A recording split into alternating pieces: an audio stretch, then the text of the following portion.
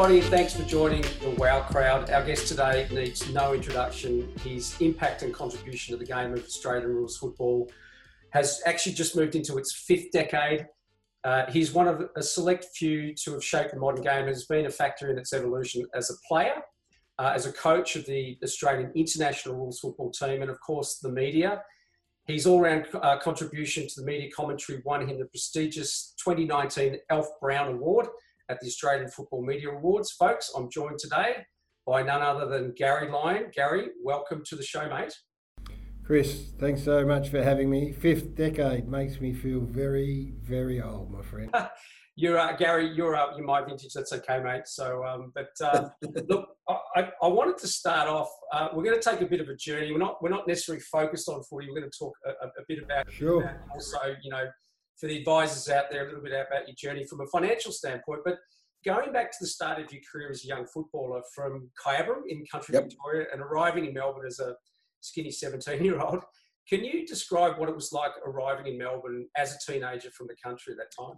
So I was actually 16, just turned, and lived at home, mum and dad in Kyabram, and I've just finished year 11, and so Kyabram back in those days we were zoned, so it was a zoned area. The Melbourne Footy Club had first rights of anyone in that area, and so I'd been involved in what they call junior development programs and had a bit of a taste, and so Melbourne Footy Club came to mum and dad and said, we want Gary to come down.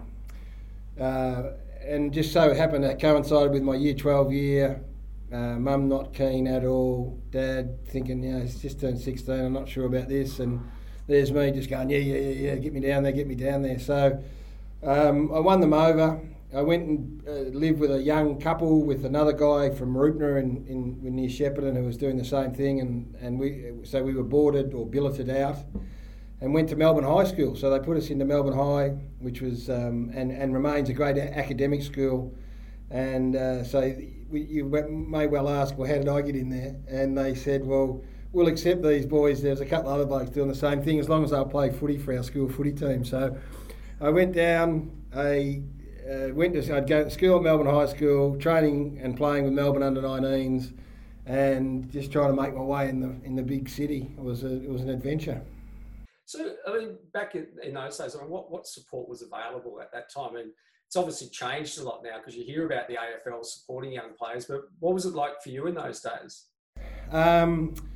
Well, you're pretty much left to your own devices. So we get ourselves out of bed at 6 o'clock and make our way to school on the bus, and every now and then the Melbourne general manager of the footy club used to live out there, and he would drive past, and if he saw us, he'd pick us up and give us a lift in. That was about as good as it got. But he smoked about 4 cigarettes on the way in, so we fall out of the car just coughing and spluttering. But I got $40 a week living away from home allowance, which I thought was just about made me almost a millionaire. So that was fantastic. But to be honest, it was really tough. We get to school at 7:30. We go and stay after because Ron Baratheon was coaching the Melbourne senior team on the MCG, and he wouldn't let the under-19s train until the senior team finished, and often that'd be at 7:30. So we get on the training track at 7:30, train till 9:30, shower, they put us in a taxi, and we get home at 10:30 and flop into bed and do it all again. So from a 16-year-old point of view, it was pretty challenging. So you've had an amazing and a really successful journey across sport and media, but success came at an early age for you. But you were obviously aware early on that you needed a career beyond football. So what was the driver there? Yeah, so I played in a really interesting period of footy. We were very much employment was the priority, and footy was almost secondary. If you couldn't get the training in the early stages, then the football club was very understanding because you had to have a secondary job, and I struggled with that, to be honest. I studied a bit of finance, not very long, and then wanted to just play footy, and so I ended up working at the AFL as a junior development and promotions officer. And in that time, I started to just dabble a little bit in media stuff as well. Started doing some radio with 3AW, did a little bit of television, and then it just grew and grew. So I had 2 careers that were running parallel. And I never sort of thought media would be my secondary career, but it just sort of evolved, felt comfortable enough doing it, enjoyed it and loved it, and 35 years down the track still doing it. So very fortunate that footy ended and I walked straight into another job and loved it and still doing it. That's fantastic. So look, again, as a young footballer, how did you manage the financial trappings? We hear this all the time, these kids that get thrown into the spotlight, earning good money, that's come at an early age. How did you manage that? Yeah, again, it was really unsophisticated, to be honest. Found myself an accountant through, I'm not sure how, probably football club recommendation, and it was a really basic situation. And we all made our same mistakes. Once you got your first good paycheck, we'd buy a car. That was sort of the priority: get the fastest car or the best looking car you could get. That seemed to be the smart thing to do. But then, fortunately, I had an accountant who then made sure that we invested in some property and some real estate. And that was about as sophisticated as it got, and look, we're really fortunate. We make really good money at the really early stage of our careers, where in normal circumstances it comes later. So we were just prime for advice. We're prime candidates for someone to take us under our wing and say, listen, if you do this, this and this here, then you'll benefit here down the track.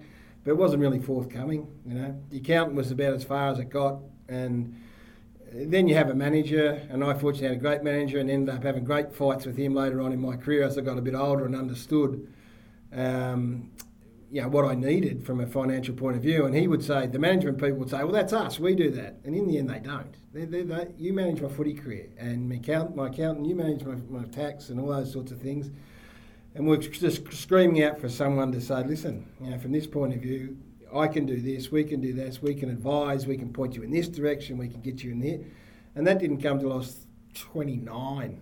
And to this day, I say it was one of the most important meetings I ever took, because it turned my whole financial world round. And I looked at it, sat down, got involved with him, opened my eyes to all these different possibilities and structures that I just hadn't taken advantage of early on in my career. And to this day, I say, I talk to a lot of young footballers and say, listen, you don't go and buy your car from the car salesman. You don't go and then take your car and tell him to service it. Let's just stay in your lane. There's people in their lanes, and that's worked for me. Fortunately, I wish I had got there when I was 19, not 29. Yeah, it's clearly it's changed a lot. You see the amount of support that AFL clubs wrap around young footballers today, and I'm sure that financial advice and how to manage that, in the early days whilst, developing their career, because it can be a short career, right? So they've got to make some good decisions. I tell you, back in the day, it was very popular for footballers ended up owning pubs. You got obviously Percy Jones, the famous one in Fitzroy, Nick Riewoldt, Luke Darcy. Did you ever own a pub? Yes, I did. There you go. I didn't know that. No, I did. I did. I had the London Tavern in Richmond for a couple of years, which was good. My coach at the time, John Northey, ended up being involved as well, and he had years and years of experience, and we worked really hard at that for a couple of years, and then footy changed and transitioned, and you needed the time commitment went up. So it was something I never regretted, but I only did it for a couple of years. It just wasn't practical longer. Were you running it during your footy career, or was it after? No, very much so. I was only 23, I think, at the time. Wow. Okay. Yeah. So the Richmond, it was very much a Richmond pub. It was a great traditional Richmond pub, and first day I took over, or we took over, they looked at me and I looked at them, and we thought, how's this going to go? But they ended up being fantastic, and you'd front up on a Monday after getting a belting, they'd let you know about it, the public, the locals, but it was character building. Yeah, I remember Barras owned a pub. He did, Mountain View, Bridge Road, Richmond.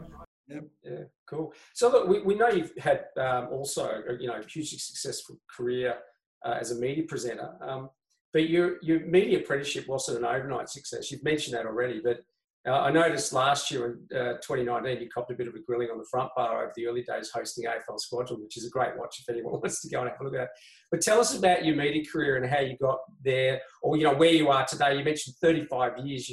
You see you early on in that career to where you are today. It's obviously been a big journey. You've learned a lot on the way through. Just take us through that.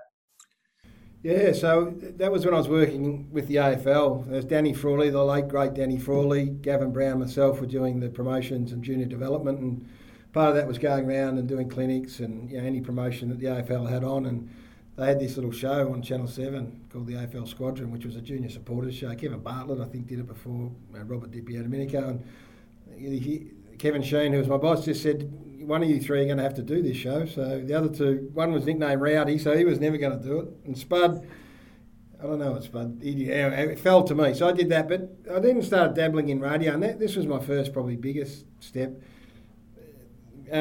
Steve Price is a 3AW, people would know 3AW is the number one station here in Melbourne.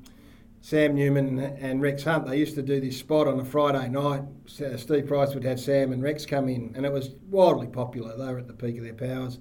And it came to Christmas about this time, and they all went on holidays. And Steve Price had said to me, look, do you want to come in and do that 15 minutes on a Friday night? And I thought, yeah, it's a foot in the door.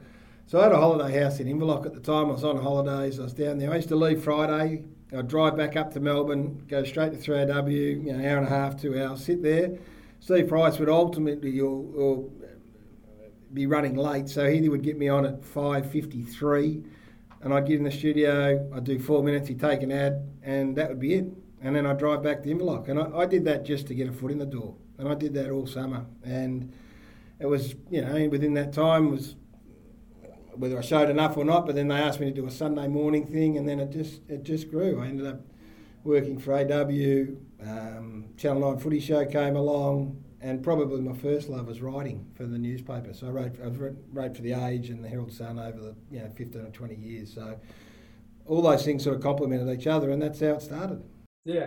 I mean, look, we've talked about, your success on the football field, and often you mentioned writing, because some people may not realise, that you've been an author, and I refer specifically here to the series of children's books, Specky McGee, which was a big fan in our family. I have to admit that our 13-year-old cat is named Specky after that children's book series, which is some sort of random sort of trivia there. And then the autobiography is, of course, the Demon Within that you wrote. But tell us a bit about Specky McGee and your foray into being an author, because that was a fabulous series. Yeah, it's one of the more rewarding things I've ever done. And people, So I went to school with this young guy called Felicio Arena, who was a year below me at school. And our paths, once we left Kyabram, he was an actor. So he was in Neighbours, and I went and played footy, obviously. And he went overseas and did the stay, the Joseph and the Technicolor Dreamcoat and all that stuff, and started writing while he was over there. Came back to Melbourne at the end of my footy career, and I hadn't seen him since my school days. And I wrote my autobiography, and it was published by the same people who were publishing him. He'd started to write some books, and he just said, listen, I've got this idea for a football book. He knew nothing. He knows nothing about football at all. He said, would you come on board and add the footy stuff? And I was at that stage, I thought, yeah, sure. And so I did. I called it Footyising the book, and we put it out there, and we hoped that. But the publisher said to us, if you sell 5,000 novels of the kids of that nature, then you're doing really well, and 10,000 to Runaway. And I think it's over 100,000, that first book now.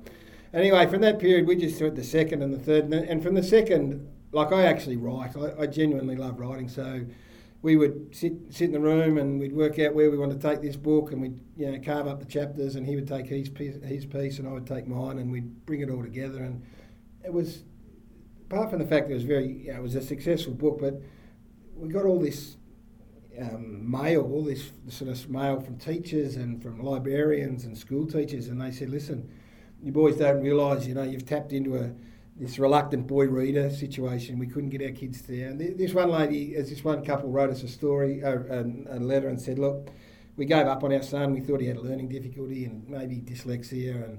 And in desperation, I saw this football book and I just bought it and said, here. And we were in bed at 10:30 at night, her husband, and he came flying in the door, jumped on the bed between them and said, Mum, Dad, have a listen, and started reading this book, and the tears. And I know that, I don't say that to be corny, but it's really emotional stuff, So we wrote 8 of them, I think, 8 in the end. We left it a little open-ended, so it's about time to be revisited, and maybe even a female version now. I think is going to be on the... I tried to dig them up before this interview to have a quick squeeze through. I don't know where they are, but I know they're in a box somewhere. But they were a huge hit with my 2 boys, that's for sure. And obviously, this show, Whole of Wealth, is really the focus. And I just want to sort of turn a bit of attention to that. Again, we talked about you recognising early that you needed advice. Tell us about... You touched on it, but tell us a little bit about the journey with advisors, you mentioned at 29. Post that, of course, you've obviously had a really successful career, and wealth creation obviously, was important, as it is for all of us. But can you take us a little bit about how your journey with advisors and what you looked for from an advisor? Yes. So whether I'm lucky or not, I found someone who was just this symbiotic relationship. We've struck. We get on well. He's one of my great mates, and as we're now doing different things, but I didn't want someone that I just went to once a year and said here, and we reviewed it and walked out the door, and 12 months time came back and said, oh, you've done well here, not well here. I wouldn't make a decision without consulting these particular people, and the faith that I had in that. And one of the first things that he said, it was a planning situation. It was, sitting down and saying, when do you want to retire? When do you see yourself finishing work? And because that's what the whole planning process is. And it struck me as saying, yeah, well, it's a really good point. If I want to retire at 50, I'm now 53, I'm not retired obviously, but if I did, what sort of lifestyle did you want to be able to enjoy? Did you want to have a nice car? Do you want to go on a holiday? Whatever. And he set up such a way that I then would use that as a reference point, and then every decision I made reflected that. Okay, and I'd say, look, I want to buy a more expensive house, and he would say, okay, that's fine, but that then reflects at the bottom end here. You might have to work till you're 51 or 50, whatever it is, and it was an investment in me. That's what won me over. It wasn't an investment in my book, in my figures, in my the facts and figures. His investment was in me and my family, and the decisions got to know me and understand me at a level that to this day has held me in fantastic stead. So I wouldn't tell anyone how to run their financial business, but that's just so critically important. I mean, if you haven't got that relationship, and if it is if there's a sterility about it, like if it's something where it's not as invested, then I reckon you can do better. And I don't know whether I was lucky or not, Chris, to be honest, but it changed my life, changed my whole life around, and it gave me a plan and gave me something to work at up to that stage. And again, really lucky, made good money through my 20s, but got to 29 going, well, I've got, what am I doing here? And now 30 years down not 30, 20 years down the track, I'm still with that man, and I still enjoy a great relationship with him, and I'm much better for it. It's obviously been a bit of a journey around the whole advice piece, but what was the best piece of advice you were given over that journey? Just to back over what I said then, it is to have your plan. And I was very big on, I was real estate. I was a bricks and mortar man. I'm saying here, this is what I've got. And he'd say, no, that's great, but there are other investment options. And then explain, I'd go, the naivety around the stock market or whatever the situation was, and I look at it and I go, yeah, but I can go and drive past my house and I can see the damn thing, and I know it's not going to disappear overnight, And so just educating yourself. And I think that's the most important part of all of it. You don't need to end up being an accountant or a financial planner yourself, but educate yourself to the point where you understand what's happening, understand the decisions. So ask questions, do your own homework, study that. I'm not an expert. I had a great passion for real estate and the love of it, and not a great understanding of these other options that were presented. So I had to get myself up to speed in the other area. And then we can sit down and have a good conversation. Ask questions. Why is that? Why is this a good investment? Why should I be investing offshore maybe? What's the situation involved there? Instead of just handing your stuff over and saying, here, fix that, and come back to me when it's all done. So I think it goes both ways. I think you've still got the onus of responsibility lies with you still. And it's even from a footy manager. When I always had a manager, and he would say, look, and I reckon you should be maybe doing this with this network, or I reckon you should be doing this. And we'd have a fight, not a fight, but a really robust discussion. And in the end, it was always, it's great. Don't forget, you work for me. Okay, so you can give me all your advice, but then it's up to me to make the decision. And that's the same in this world, I reckon. All the advice in the world, but educate yourself to the point where, okay, that makes sense, I understand that, yep, I agree to do that, or I'm not sure about that, let's revisit it maybe in 3 months' time. Can you think of a piece of advice that was kind of really momentous or life-changing for you that your advisor provided? Well, advice, I know it was advice, but I found my dream. I always wanted to live in this particular street out in the eastern suburbs, and I loved it because, as we spoke about earlier, I loved this real estate, and I found that big a house on this big block in this great street, and went through it once, and there was an older house, needed a bit of work, but I loved it. And then I spoke to my advisor and said, listen, I'm interested in this house, can you have a look at it? And he did. And as he went to have a look at it, I then left on my footy trip, which was always a challenging time. So got on the plane, and I think maybe in halfway to Cancun, Mexico, we may have stopped somewhere, and I had a conversation with him, having had consumed probably more beer than I needed to on that flight, Chris. Thankfully, I had the experience of my advisor there. I said, I want to buy this, da-da-da-da-da. And anyway, I got to Mexico, forgot all about it, woke up the next morning with a very bad hangover, but a message saying, congratulations, you got the house. It was the best purchase I've ever made in my life. So he went and bought it on your behalf. Well, yes, I'd given probably not clear instruction, but I'd given instruction that I was keen to get it. But what I said at the halfway mark of that trip to Cancun with a few beers under my belt, I'm not exactly sure, but it all worked out for the better. Fantastic. Good bit of advice. It was, yeah, damn straight it was. I just want to finish with one question, Gary. That is, the most rewarding aspect of your career. You've talked about the children's books. You've obviously had a great footy career in media and everything. What would be the most rewarding aspect for you?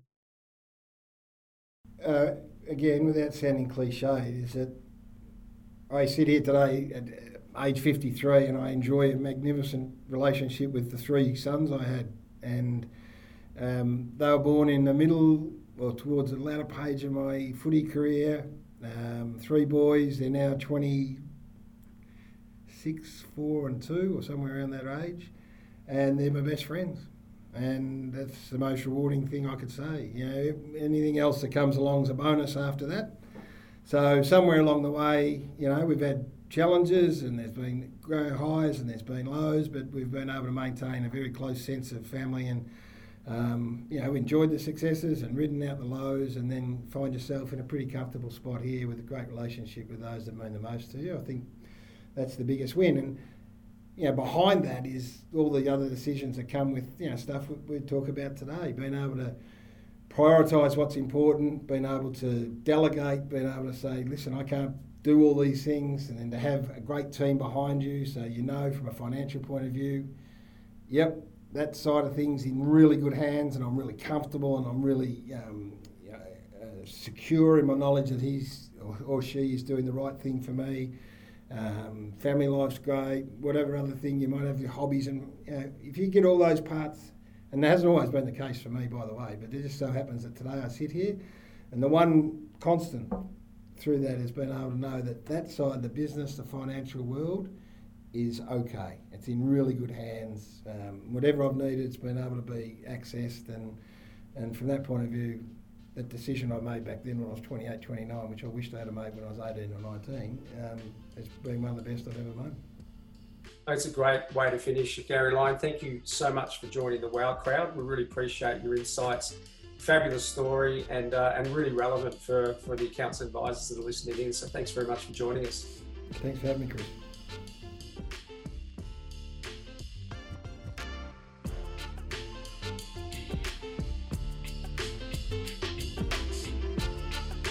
All right, some great stories from Gary to delve into, and here to do that in our WOW Crowd panel, we've got Jason Cunningham, co-founder and director of the practice. Jason Cunningham is one of Australia's leading business growth experts. He has inspired thousands of business owners to make more profit whilst also creating a great lifestyle. Jason was a member of Channel 10's The Living Room for over 6 years. He was the finance guru on Triple M's drive time program, The Rush Hour, and spent 9 years talking money on SEN's 11:16, The Run Home. So welcome, mate. G'day, Chris. So good to see you again, pal. Yep, you too. We've also got Matthew Rowe, CEO and Managing Director of Count Plus. Count Plus provide investment and intellectual capital to leading accounting firms and advice firms. Matthew is the former Managing Director of Hood Sweeney, the 30th largest accounting firm in Australia, and twice a BRW top 10 fastest growing firm. He was also the longest serving chairman in the history of the Financial Planning Association of Australia. So welcome, Matthew. Thanks, Chris. It's good to be here. And last but certainly not least, Kim Payne, founder of Nine Rock. Kim spent almost 20 years in the corporate world in stockbroking, relationship management, financial advising, training and consulting. And then she jumped ship to run multiple financial services businesses of her own. She spends her days, these days, working with advice professionals, helping them clarify, communicate, and demonstrate the value of their advice. She believes this is the secret sauce to grow their business, to make more money, have a bigger impact, and feel proud of what they're doing. A very warm Wow Crowd welcome to you all. So look, we're going to jump straight in, guys. Gary mentioned that his relationship with his advisor was special because it went beyond just the numbers to be an investment in him and his family. And, you know, it was interesting hearing Gary right at the end talk about his greatest achievement wasn't in fact financial, it was actually the relationship with his boys. So some really powerful stuff there. I might start with you, Jace. Do you think the industry needs to form deeper relationships with clients beyond tax and financial products? Well, thanks for that, Chris. I appreciate the non-prompted question, which is some of your best work. To start with, I guess what we've got to do is understand our industry, and us as accountants and financial advisors, typically, we're not strong on the personality piece with respect to our industry. In relation to people like Gary and having deeper relationships, I think first and foremost, when sometimes there's this element that we might be a little bit awestruck or fan-struck, and I saw there was a fair bit of man love with you and Gary as you were talking, but I think the key is to remember that they're just people, and the key to connecting with people is to understand the person and go behind the numbers and talk more about the things that are important to them as opposed to just what they're earning and what they do for a job. And I've found that it's not just the accounting industry, Chris. I find that in most industries, the business owner does not necessarily look at their business through the eyes of the customer. They look at it through the lens that they see it through. So often accountants are having conversations about contingent liabilities and Division 7A and all this sort of stuff that doesn't mean a heap to the customer. But once they start talking about things that are important to the client, like Gary was saying about, you know, retiring at 50 or 53 or whatever, I think that's when the relationship goes deeper, because after all, it's the human interaction piece. It's, I think, where you build the trust. Yep. That's great. Kim, I know that you talk a lot about deeper relationships with advisors when you talk about how getting close to the client. Do you have something to add to that, you know, in terms of that relationship piece? Yeah, look, I love it too, because I'm also a client. I've got accountants and financial advisors. And honestly, I think this should be one of the most exciting industries on the planet, because we get to really talk to humans about things that they don't tell anyone else about. And those that I find that do it really well, I kind of liken it, this is my favorite metaphor, it's like scuba diving and snorkeling. So traditionally, so many accountants and financial advisors just sort of snorkel at the surface level. And that's really cool. You'll see some nice fish, you know, some nice colors or whatever. But when you really dive deep and go beneath the surface, that's where you see the shipwrecks, and that's where all the really big fish hang out, and that's where the juice happens. And I don't see enough of that, but yet those that go down to that level, that's where a real important human relationship takes place. And it's kind of like, you know, I often think about, you know, on the wedding night where you've got a really deep, intimate relationship with someone versus, say, an arranged marriage where you don't know them. You know, it changes the course of everything when you go deeper. So for me, it's so exciting and critically important if it's going to be a relationship. Different if it's just a transaction, but if it's a relationship, the ones that scuba dive there, I think where all the gold is. Yeah, you know, I've got to say, there was so many metaphors right there that I was biting my tongue like 7 times. I'll be honest with you. But yeah, I appreciate where you're coming. You're a very excitable sort of person. But wedding night, shipwrecks, I was just holding on to a lot of things there. But you got the point right, didn't you? I got the point. I'll tell you, I got the point. I got unnaturally excited at times. I got nervous. I don't know where I was going with it, but I'm only playing with you, Kim. It is interesting when we talk about the relationships. Look, historically, financial services are seen, or can be seen, as a once-a-year type service, you know, for example, tax and annual plan review. Now, Gary mentioned this, that he was looking for something beyond that. In fact, he said he wouldn't make a decision without contacting his advisor. So, you know, how can accountants and advisors have a close relationship throughout the year? I mean, are there any tips on how to provide these services profitably? Does tech play a role? I'm interested, maybe one for you, Matthew. So, look, I think, Chris, you've got to be able to make the time to do this. So, look, at a personal level, I've been in practice most of my life before I took on this role. There was something really cool about going home and realising that somebody that you'd had a conversation with that day, they've breathed a little bit easier because you've been in their life and given them some advice and sort of seen them through some stuff. And let's face it, Chris, money and financial affairs, it's a very intimate subject matter. So I think the good advisors, they find the time to do this. So if you're in an accounting firm and you're in a 6-minute, billing zone, well, find time in your production schedule in your week just to be able to call clients. They'll engage with you. They actually love the idea that you ring them just to check up on them, see how, and it could be a significant milestone. It's their birthday. That's a no-brainer. Ring them on their birthday, particularly your high-value clients, but make the time for them. And then the other thing I learnt, and I learnt this through Peter Hood, who founded my old firm, Hood Sweeney. Listen a lot more than what you're doing talking. So ask open questions, listen, put things on a whiteboard. Don't show them the balance sheet and the P&L. Most clients, they don't understand what a balance sheet is. Work out what the scorecard is that's important for them and talk to them in terms that they understand their language. And you're actually not very good technically if you can't explain a complicated matter to a 14 or 15-year-old. That's the true test for me. So anybody can sit there and, jargon and acronyms and confuse the hell out of anybody and look really important because you're talking all this tax talk. But if you can't explain it to a 15-year-old, you don't really know what you're doing well enough as a professional. And that was always my litmus test. So this is getting back to some basics of good advice and old-fashioned service. But are there any tips on how to do that using technology? Yeah. Can tech play a role with that? Because I know at times, picking up the phone, that's obviously you don't need tech for that. But are there opportunities here for advisors? I would have thought, Chris, so, and sorry to cut across you, Kim, I know this is an area that you're big on, so I'll just be really short. I think there's two parts to it. I think deep down, our clients want us to know that we care. And I think so for a business owner, I'm not saying I'm an expert or, Australia's leading expert, but we've done some good things. The first thing is we've been really focused on what our purpose is. Who do we serve and how do we serve them? And just adhering to our mission statement and showing our clients that we care. But that was easy early doors. Today's our 23rd birthday at the practice. And when we first started business, we had 11 clients. So it was easy to care for all 11, right? And the other thing that when Rob and we had no other work to do. So we were showing them so much love because, mate, we had nothing to do, right? Now, what we do know is as our business has grown and we're a multidisciplinary practice, the most important part to help us and help facilitate the showing of we care, because I agree with Maddie, ringing someone on their birthday, that's a real good point. But I can't remember, we lodged 7,500 tax returns. So there's no way known I could do that without a system that's easy to follow. And so technology for mine is so important. It's got to go hand in glove with the caring piece, but you've got to have the technological support to be able to do that.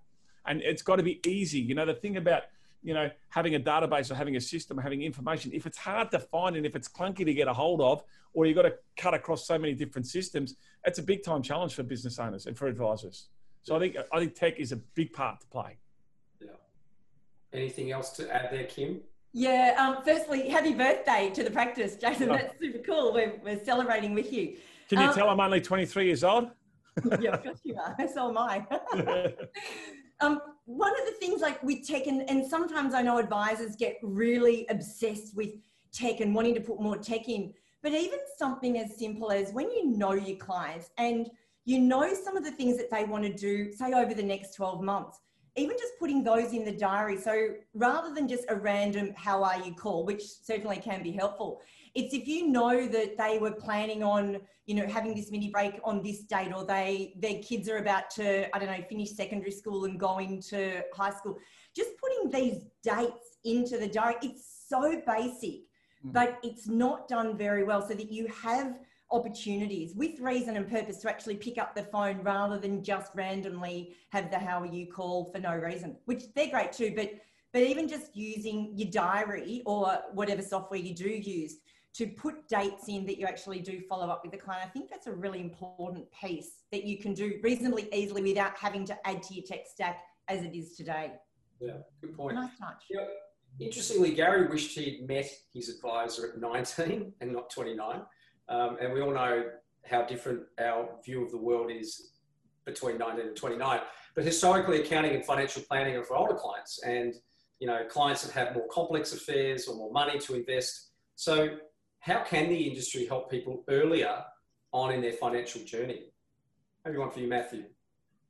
So I think, firstly, every client has kids or grandkids at some point, Chris, potentially.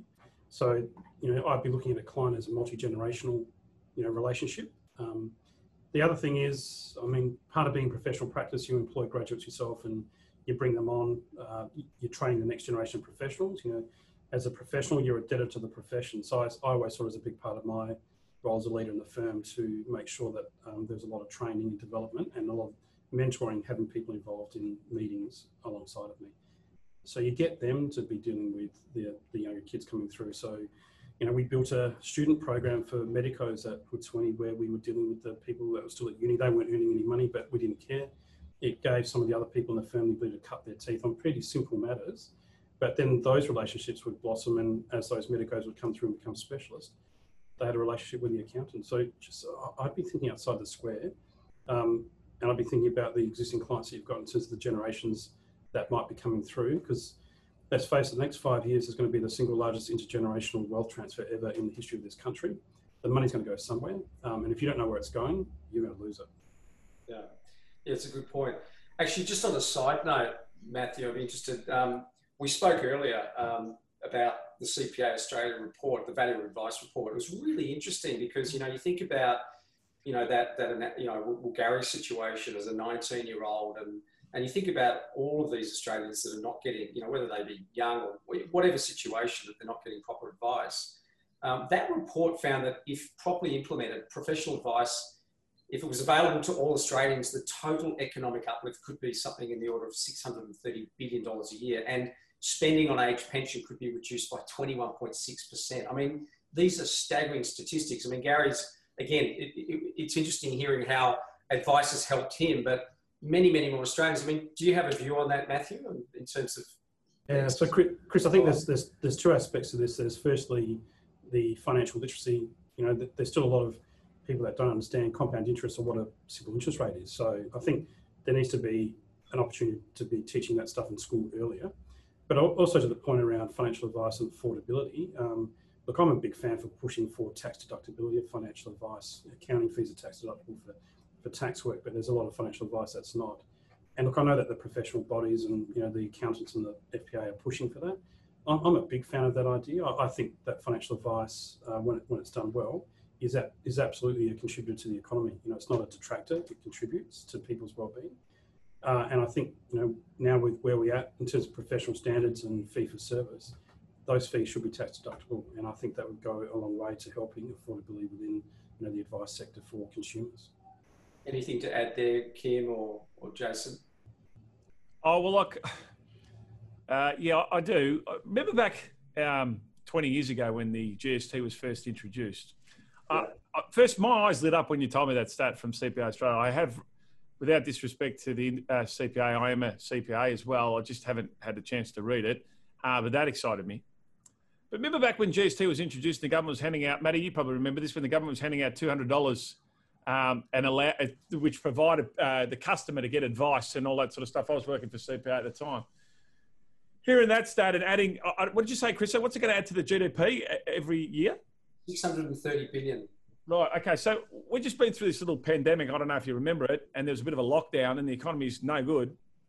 It would be great if we could get some people to scream that out at the top of their voices to Scott Morrison and these sorts of people, so that we can create the opportunity for people to come and spend money with accountants and financial advisors. Because the big challenge is, and I hear what Gary's saying, look, I would have loved to have seen my advisor when I was 19 and not 29. Well, there's two big differences. At 19, Gary was an elite athlete earning big dollars, and most 19-year-old kids don't have any money.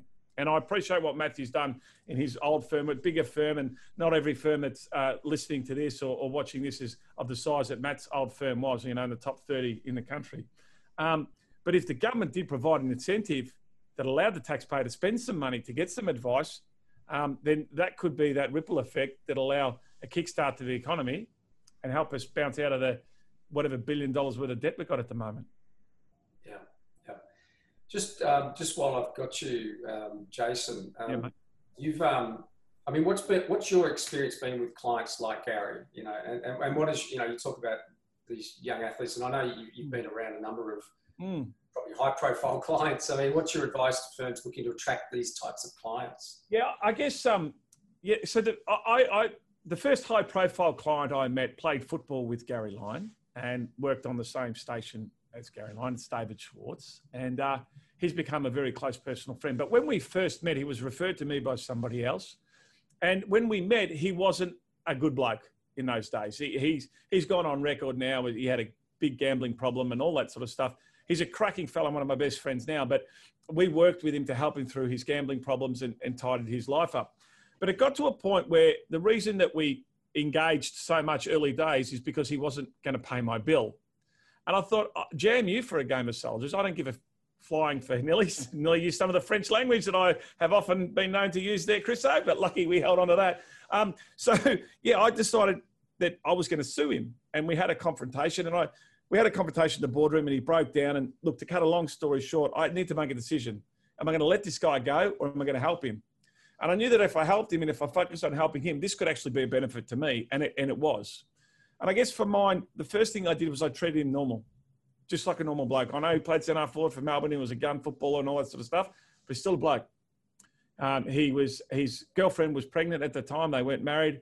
And I thought, you know what, I'll just treat him the way I wanted to be treated. And if I focused on genuinely helping him and ignored the fact that he was a footballer or a retired footballer, I think, you know, the relationship started to foster from there. And, you know, from that, I was very fortunate. I wrote a book about my first book I wrote 10 years ago, and I got him to write the foreword on my book, right? But I made the foreword by David Swartz was in bigger font than the author, Jason Cunningham. So it sort of looked like he wrote the book, right? And from there, I got a job on his radio station. And from there, you know, someone introduced me to Tally and all that sort of stuff. But just hanging around with him and helping him out, but being genuine about it, it worked out all right for me. Yeah. I mean, it goes back to the point that Gary made. I mean, Gary spoke very fondly about his financial advisor and how that relationship has grown over the years and you know, he's been there on many occasions to help him through, you know, financial, you know, his financial world. So thanks for sharing that story. I think it really goes to the core of what advisors can and probably should be. I mean, Kim, you talk a lot, again, this is going back to that depth of relationship, right? I mean, what's your take on that? Yeah, I couldn't agree more. And even just, Chris, your question before about the younger generation, and this one's a metaphor for you, Jason, that, you know, if you met the person that you're married to now, you know, 20 years earlier, you might not have been ready for them. And they might That's a good point, because I would have been 7. I would have been 7 at the time, Kim. I'm sorry to cut across this, Alan, because I love a lot about you, and you and I are good friends, but it'd be somewhat challenging to get married at 7. But I get your point. Sorry. Yeah, for you, definitely. Keep going, Kim. Yeah, no. And so the challenge is that with the younger generations, if you're wanting to work with them and get them hooked and on board, you've got to change your language and you've got to change the way you're doing things. So I've worked with a number of businesses that really target those millennials, the Gen Ys, and their language is different. And some of them even go as boldly as saying, you know, we're not your father's financial planner. Now, Matthew, this doesn't help for those where you want to pass it through to the generations and keep them with your firm. But a lot of the clients that go to these advisors is because they don't necessarily like the way that it's been done. They don't like the message that's coming out. So you've got to change your language. And financial planning, and I've got younger siblings. One particular is 15 years younger, and she always says, oh, financial planning's not for me. Financial planning's not for me. She's got no money, but yet she needs help. So even when I'm just mucking around and having a bit of fun, I'll say, well, you know, do you want to be able to, you know, go on a holiday and buy a new swimsuit and a new outfit and all that? She goes, yeah. I said, well, did you know that if you had a financial planner, they could help you do that? And she's like, no, they're all about limiting me and restricting me and making me save all my money. So it's a different message. So those that really want to get in there, they've got to get in and speak the language of those millennial clients. And it's different, and it's a different process, and it's a different pricing model. And I think that's the really key difference if you want to get them. And the relationship you'd have with them is very different. So there's some of the things I see that, you know, you're developing relationships. And I had a relationship today with someone that was 15, 20 years younger than me, albeit I know, Jason, you and I are only 23. It would be slightly different to say the relationship I would have with someone my age or someone older, and being able to mold that, I think, is a really, really important part to keep connected. It's great. Can I just jump in there, Chris? I go back to your point earlier about technology, right? And I know, I mean, it's no secret you were MD at Xero and now past that baton on to Trent and all that sort of stuff. And one of the things that Xero has obviously been at the forefront of the industry when it comes to tech and accounting is it's allowed us to be more efficient in our processing and our non-value added sort of work, okay? So if we can take advantage of the technology that allows us to be more efficient in putting together a set of accounts or helping educate our customers on how they can get better at doing part of the record keeping themselves and all that sort of stuff, then it allows us more time to have those conversations.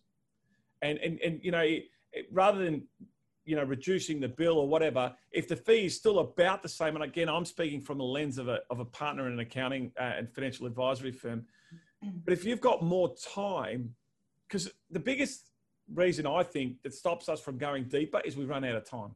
Yeah. So if we can create more efficiencies in the back end of the processing of the work that we do, so we've got more time to have a conversation, and we've got technology that enables us or reminds us to have those conversations, I think we're going to be in a better state to deepen our relationships with our customers.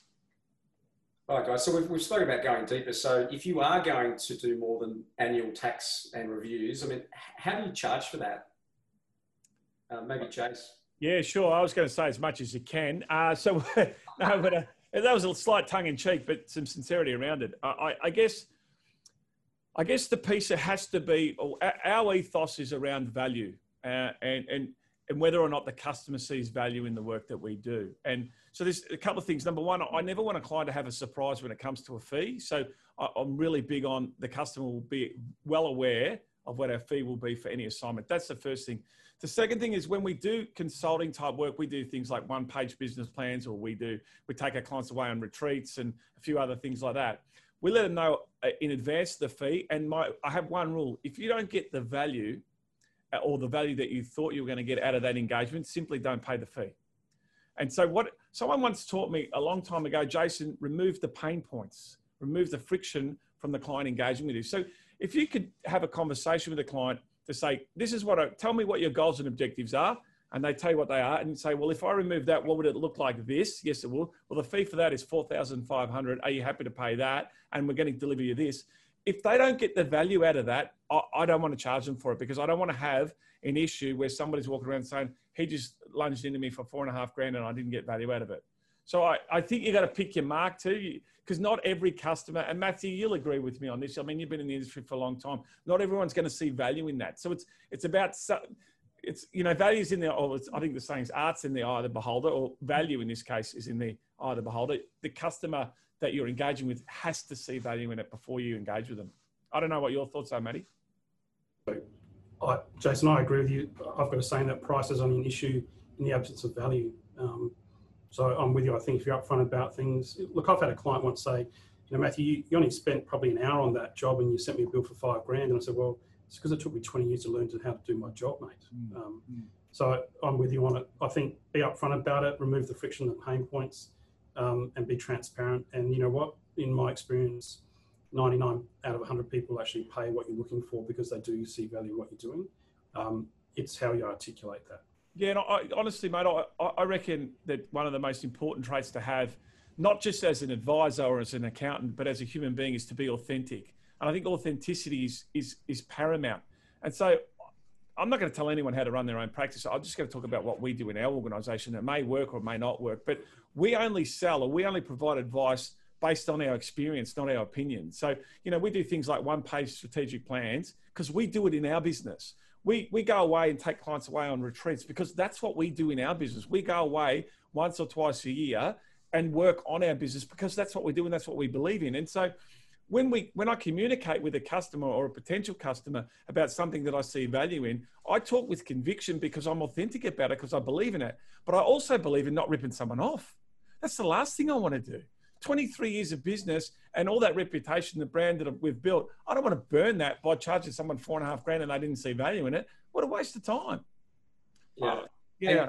Kim, do you have anything to add to that? Oh, yeah. Exactly what you said, Jason and Matthew, actually, that if this is the price and this is what you need to pay this year to be our client, then as the advisor, then you need to make sure that the client can see that value. So that's in how you're explaining it, how you're demonstrating it. And I've got a mentor that I work with.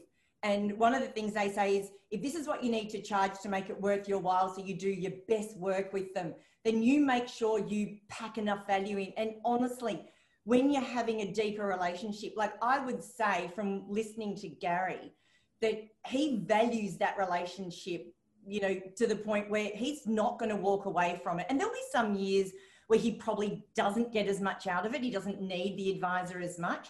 But gee, those years when he does, because they're close, because they're deeper, because it's about his life, it's not limited to just what's going on in his portfolio or his insurances or his superannuation. It's about his life. So that need for constant advice and that understanding comes because he's got the relationship. And that in itself increases the value in the client's eyes. And I would say, if, again, I'm not Gary, but if his advisor was to put his fees up, I reckon Gary would still stick with him because he sees that value. So yeah, this kind of goes, as Jason said before, hand in glove with, you know, if you can really help them understand how this impacts their life. This changes my life. This is not just about my money and my numbers. This is about how I live, and money's the fuel that lets me live the way I want. If that is really clear and this person, this advisor helps me get that, then I'm paying their fee. I'm finding that money to pay their fee. That's great. We've had this fantastic expert panel here, unpacking all the stuff that Gary Lyon talked about in his personal journey with his finances and everything. And we've had really great insights from our expert panel, the Wow Crowd panel. We've been joined here, of course, Jason Cunningham, co-founder and director of the practice, Matthew Rowe, CEO and managing director of Count Plus, and Kim Payne, founder of Nine Rock. Guys, thank you so much for joining us today, sharing your expertise and insights. I'm sure there's been a lot of value for our listeners today. Thank you again. Thanks, Chris. Thanks, Chris. Thanks, Chris. Well, guys, that concludes Wow Crowd episode 2. We've started a community here with some fantastic insights from some very interesting people. We'll have more to come in 2021, but that concludes 2020, and we look forward to you joining us in future episodes. Thanks.